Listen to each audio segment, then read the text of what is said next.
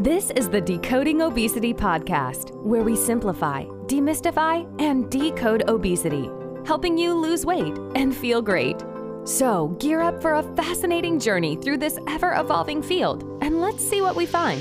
And please remember that the thoughts and opinions on this podcast do not constitute medical advice. Don't forget to visit our website, www.decodingobesity.com, for show notes and more info. And now, here's your host of the Decoding Obesity podcast, Dr. Avishkar Sabharwal.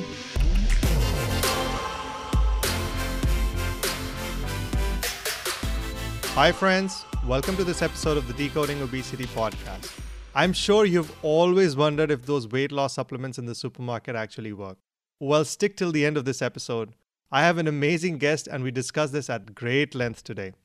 I want to begin by thanking you all for continuing to listen to my podcast.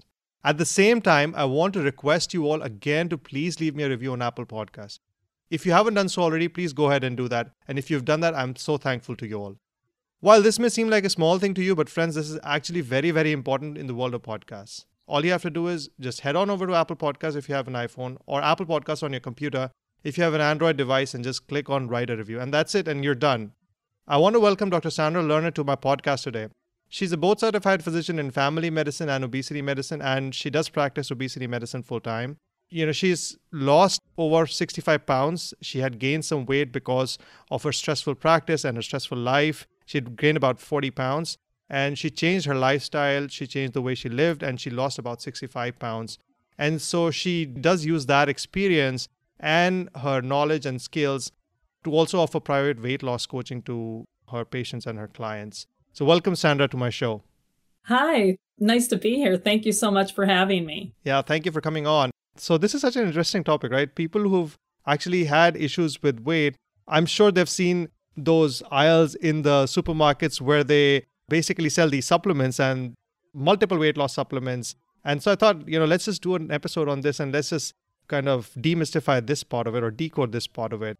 So let's just begin by talking about the history of weight loss supplements. Where did they really begin? So it is a really seductive topic. When you are walking down the aisles, you're tempted to just buy everything you can that would possibly help you lose weight. And what I want you to know right off the bat is that there really isn't any magic bullet except your own effort and grit in doing this. And so it's really interesting because we have been interested in supplements since ancient history, but it really gained popularity through the 1800s with traveling salesmen in the US. And then through the turn of the century and in the 1920s, one of the things that happened is through the Roaring Twenties and the flapper girls and the dancers, there was a shift in what was considered to be the ideal body type, which was one of the pivotal things that happened that really fueled the industry. Because this shift to a sort of leaner, more athletic body type, both in men and women, is really what had people turning to find what can I do to really get to that ideal body image. That's interesting, yeah. So how have these supplements changed over time? So initially, they've never been a regulated industry. But they were a lot more unregulated than they are now. And so there's been one of the things that as these supplements have gained in popularity, there's been a little bit more regulation as time has gone on, but really it's very unregulated. It's still the Wild West, right? Yeah, it's still the Wild West.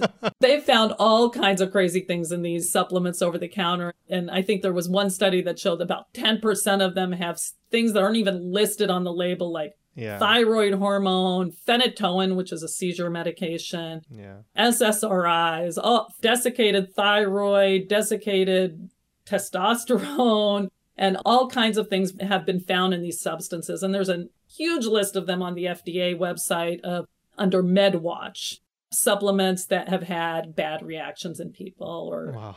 Right. Yeah, but the problem is a lot of times you walk down those aisles and you see these supplements and they talk about, they'll have these things written in big bold letters, scientifically proven, or this study was done, or that study was done. So what's the deal with that? So they can put whatever they want on the label. They can't claim to cure or treat anything. So they can say supports healthy weight loss, but they can't say causes weight loss. And the reason is because in order to actually make that claim, it has to be FDA approved and it has to go through the pharmaceutical process as opposed to like the nutrient and supplement process. And so as long as it's part of a nutrient supplement, they can say scientifically proven to support or scientifically proven to promote, but it can't really cross the line into a real claim. And the studies that they do, it's self-regulated industry. And so what that means is they can study 5 people and say, look, I gave 5 people HCG hormone, which did happen 10 years ago, and HCG, and they followed this very low calorie diet, increased their activity, and they lost weight. And it's not a surprise they lost weight because they were eating a 600 calorie diet. Right. And a lot of the claims that are made are along those lines, that they support healthy weight loss with nutritionally sound diet and increased activity, you know.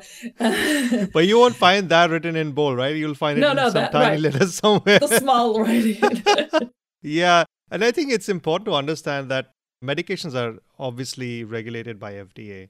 But this, unfortunately, is not regulated by FDA because this is not a drug. And that's why they're labeled as supplements, which are not a regulated market at all.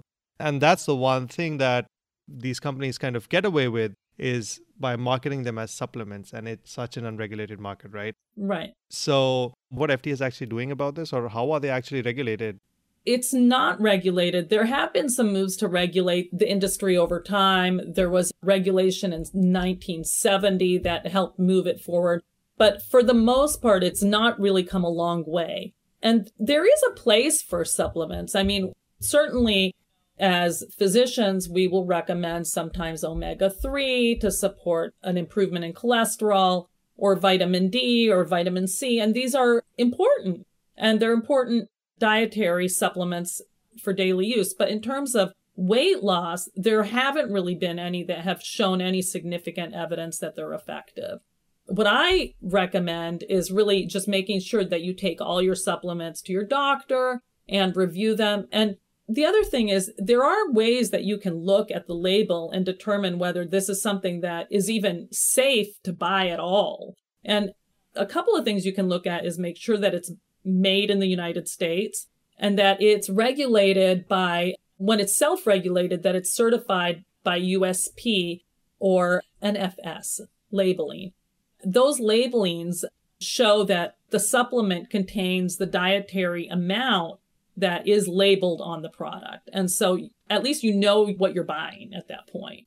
Well, I mean, there's still so much of stuff that they mix into these things. I think it becomes so difficult. And a lot of times what happens is they'll mention a lot of products into the supplements, which it's so difficult to make a sense out of what plant they used, what quantity they used it in. And that really makes it very, very difficult to understand the quantities, right? It's a $2.1 billion industry. And there's 2.1 billion reasons why this industry is not going to be more regulated. No, that's so true, right? Right. So there are a lot of people vying for that dollar. And you have to be a savvy consumer when it comes to that. I think that there's another piece of it that I think is really concerning for me when I'm coaching clients. And that's that people have this desperation to lose weight and are really willing to do anything. And there's a product that tells them that they're going to lose weight or they're going to achieve this result or it's going to promote this result in the patient or in the client. And my concern is that they may lose weight, but ultimately what that does is it cheats the person out of the ability to claim that victory. So they will go on an HCG diet or whatever diet or this diet or the other diet, and they will lose weight. And in the short term, you know, they feel really great. They lost 20 pounds and they really feel like the supplement helped them. But ultimately, it wasn't the supplement that helped them. It was their own effort and their own grit in committing to the process. And I think that's where I think we really cheat ourselves of that benefit when we believe that the supplement is doing instead of our own efforts. Yeah, I think it's very important to understand. I understand that people, when they're trying to lose the weight, there is obviously this sense of urgency to lose that weight. And I just feel the way the language is on all of these supplements, and like you'd mentioned, it'll never say that directly it causes weight loss. It just supports or promotes. Language like that kind of also tricks you, right? It kind of makes you feel as if this is the key and this is what's going to make you, lose the weight. But in reality, that's just taking those legal steps to safeguard yourself from being sued with that specific language. And that's something very important to keep in mind. That language has been put there very specifically for a reason, to trick the person who's buying into buying these things. Now, having said that, there is a place for certain supplements like you had mentioned, which is absolutely true. As long as your physician is recommending those supplements to you, I think that's okay. That should be safe for you to take. But always, like you had mentioned, these supplements should be reviewed by your physician to see if you should be taking any of these or not. Absolutely. And there's other things that the labeling doesn't really make note of. It doesn't make note of funding, conflicts of interest, or who is conducting these studies. Right. And that matters too. Right. And so what about, the nutraceuticals? Is there any science to back really these natural herbal products up, or they're also just clubbed together with the supplements? So in some ways, it's a little more concerning because there isn't any daily dietary intake that is recommended. So they really can't be vetted by organizations that oversee other supplements. The nutraceuticals is a term that refers to the combination of a dietary supplement and a pharmaceutical. Right. So they cross the line a little bit further in terms of making claims of benefits. So some examples are like ashwagandha or... a lot of Ayurvedic supplements do that, right? Yeah. And actually, the more concerning thing is that sometimes they can contain substances that aren't labeled on the product at all. Right. And that's one of the reasons why you really want to be careful what you're taking. They can contain laxatives or even diuretics, natural or otherwise, and can really be pretty harmful. Yeah, I think the other part of it is also that when we're prescribing some medications, a lot of medications actually do come from plants. For example, we use digoxin, which is in cardiology, which is actually derived from a plant, right? But the thing is, when we're prescribing these medications, we know the exact dosage that we're giving. We know the exact dose that works. When people are taking in these nutraceuticals, there's no exact dosage there. If it's like a mix of some herbal products without an exact dosage of the active ingredient, not the how many milligrams of that plant powder or whatever it contains, right, but the active ingredient. And that's where one of the problems occurs is what is the amount? It may vary from one pill to the next, right? And so that becomes kind of tricky. It's not standardized at all. And because it's not standardized, it's also not patent protected. And there's also this idea that because they're natural products, they can be less harmful. But so many of our medications come from natural products, like even the SSRIs come from a natural derivative from a plant. And we don't know what amount we're getting when we're taking them from like the natural sources. Yeah. So that's why it's important to kind of always go through it. Now, having said that, these natural foods that we eat, it's not like they don't have value. They are valuable. For example, the herbs that we put in our food, for example, just cinnamon. There is some very weak data to suggest that it does lower the blood sugar. Now, it's not going to replace your anti-diabetics, but there is some very weak data to suggest that. There's some data to suggest that garlic helps with the high blood pressure. Now the data is weak, but that will not replace your traditional medicine that we're using for antihypertensive. No, and even some of the other herbal medicines like ashwagandha show some minimal evidence that it could be helpful in weight loss, but not anywhere, because they're not standardized. You don't actually know how much. And these studies are small and they don't go on for that long. And we don't know the rate of regain of the weight. And so it really, really requires more investigation before we can make any broader claims about it. Yeah. Yeah, no, that's very important for people to understand. Now, coming back to the supplements, we were talking about some of these additives that are there, right, in the supplements. What actually have people found? I know there are studies that have shown when they actually have investigated these supplements that are available, they found so many harmful substances there that were going to be promoting weight loss, of course, but they were not supposed to be there. Yeah, there's a lot of them. So some of the products that they've found, again, are laxatives. They've found stimulants. different types of hormone, including desiccated thyroid, desiccated testosterone. They found anticoagulants. They found seizure medications, SSRIs. So like it really runs the gamut. Like you could pretty much name it and they found it in a supplement. Wow. Right. Yeah. And just for our listeners, I mean, the thyroid hormone, it actually increases the metabolic rate, but it's not supposed to be taken as a weight loss medication. It's not approved as a weight loss medication. And it can be very dangerous. Very dangerous. And people can get strokes, people can get atrial fibrillation if they take excess of that. So it has to be understood that these products are actually dangerous when they're taken because it's such an unregulated market. And that's why I wanted to do this episode so that people can understand this fact that just make sure that your physician sees the product that you're buying and you're using before you start using that so that we can guide you. I know that people buy it with the right intentions of losing the weight and doing it the right way and being healthy. A lot of these supplements claim that. Yeah, there's really no magic bullet for weight loss except, I guess there's one magic bullet, which is really getting, help in terms of managing the lifestyle and modifying your lifestyle and nutrition intake and activity. Yeah. So the other thing is that, we have such great weight loss medications available now, and there's so much of data on all of these weight loss medications, which we can use and we do use in our practices. So I think people should really talk to their physicians. And if they're candidates for medications, we don't hesitate in starting patients on medications. Of course, lifestyle changes do form the bedrock of management, at least in my opinion, for any weight loss program. But I think if you still need the medications, we have data on good quality medications that are available that are controlled by the FDA. So really, I think that's the better way to go as far as weight loss goes if you need help.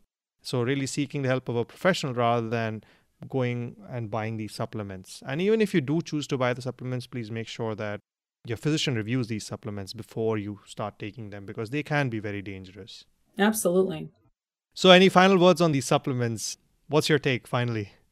Well, there isn't a lot of evidence for it, but I would say that there is one place where I feel like it can be supportive.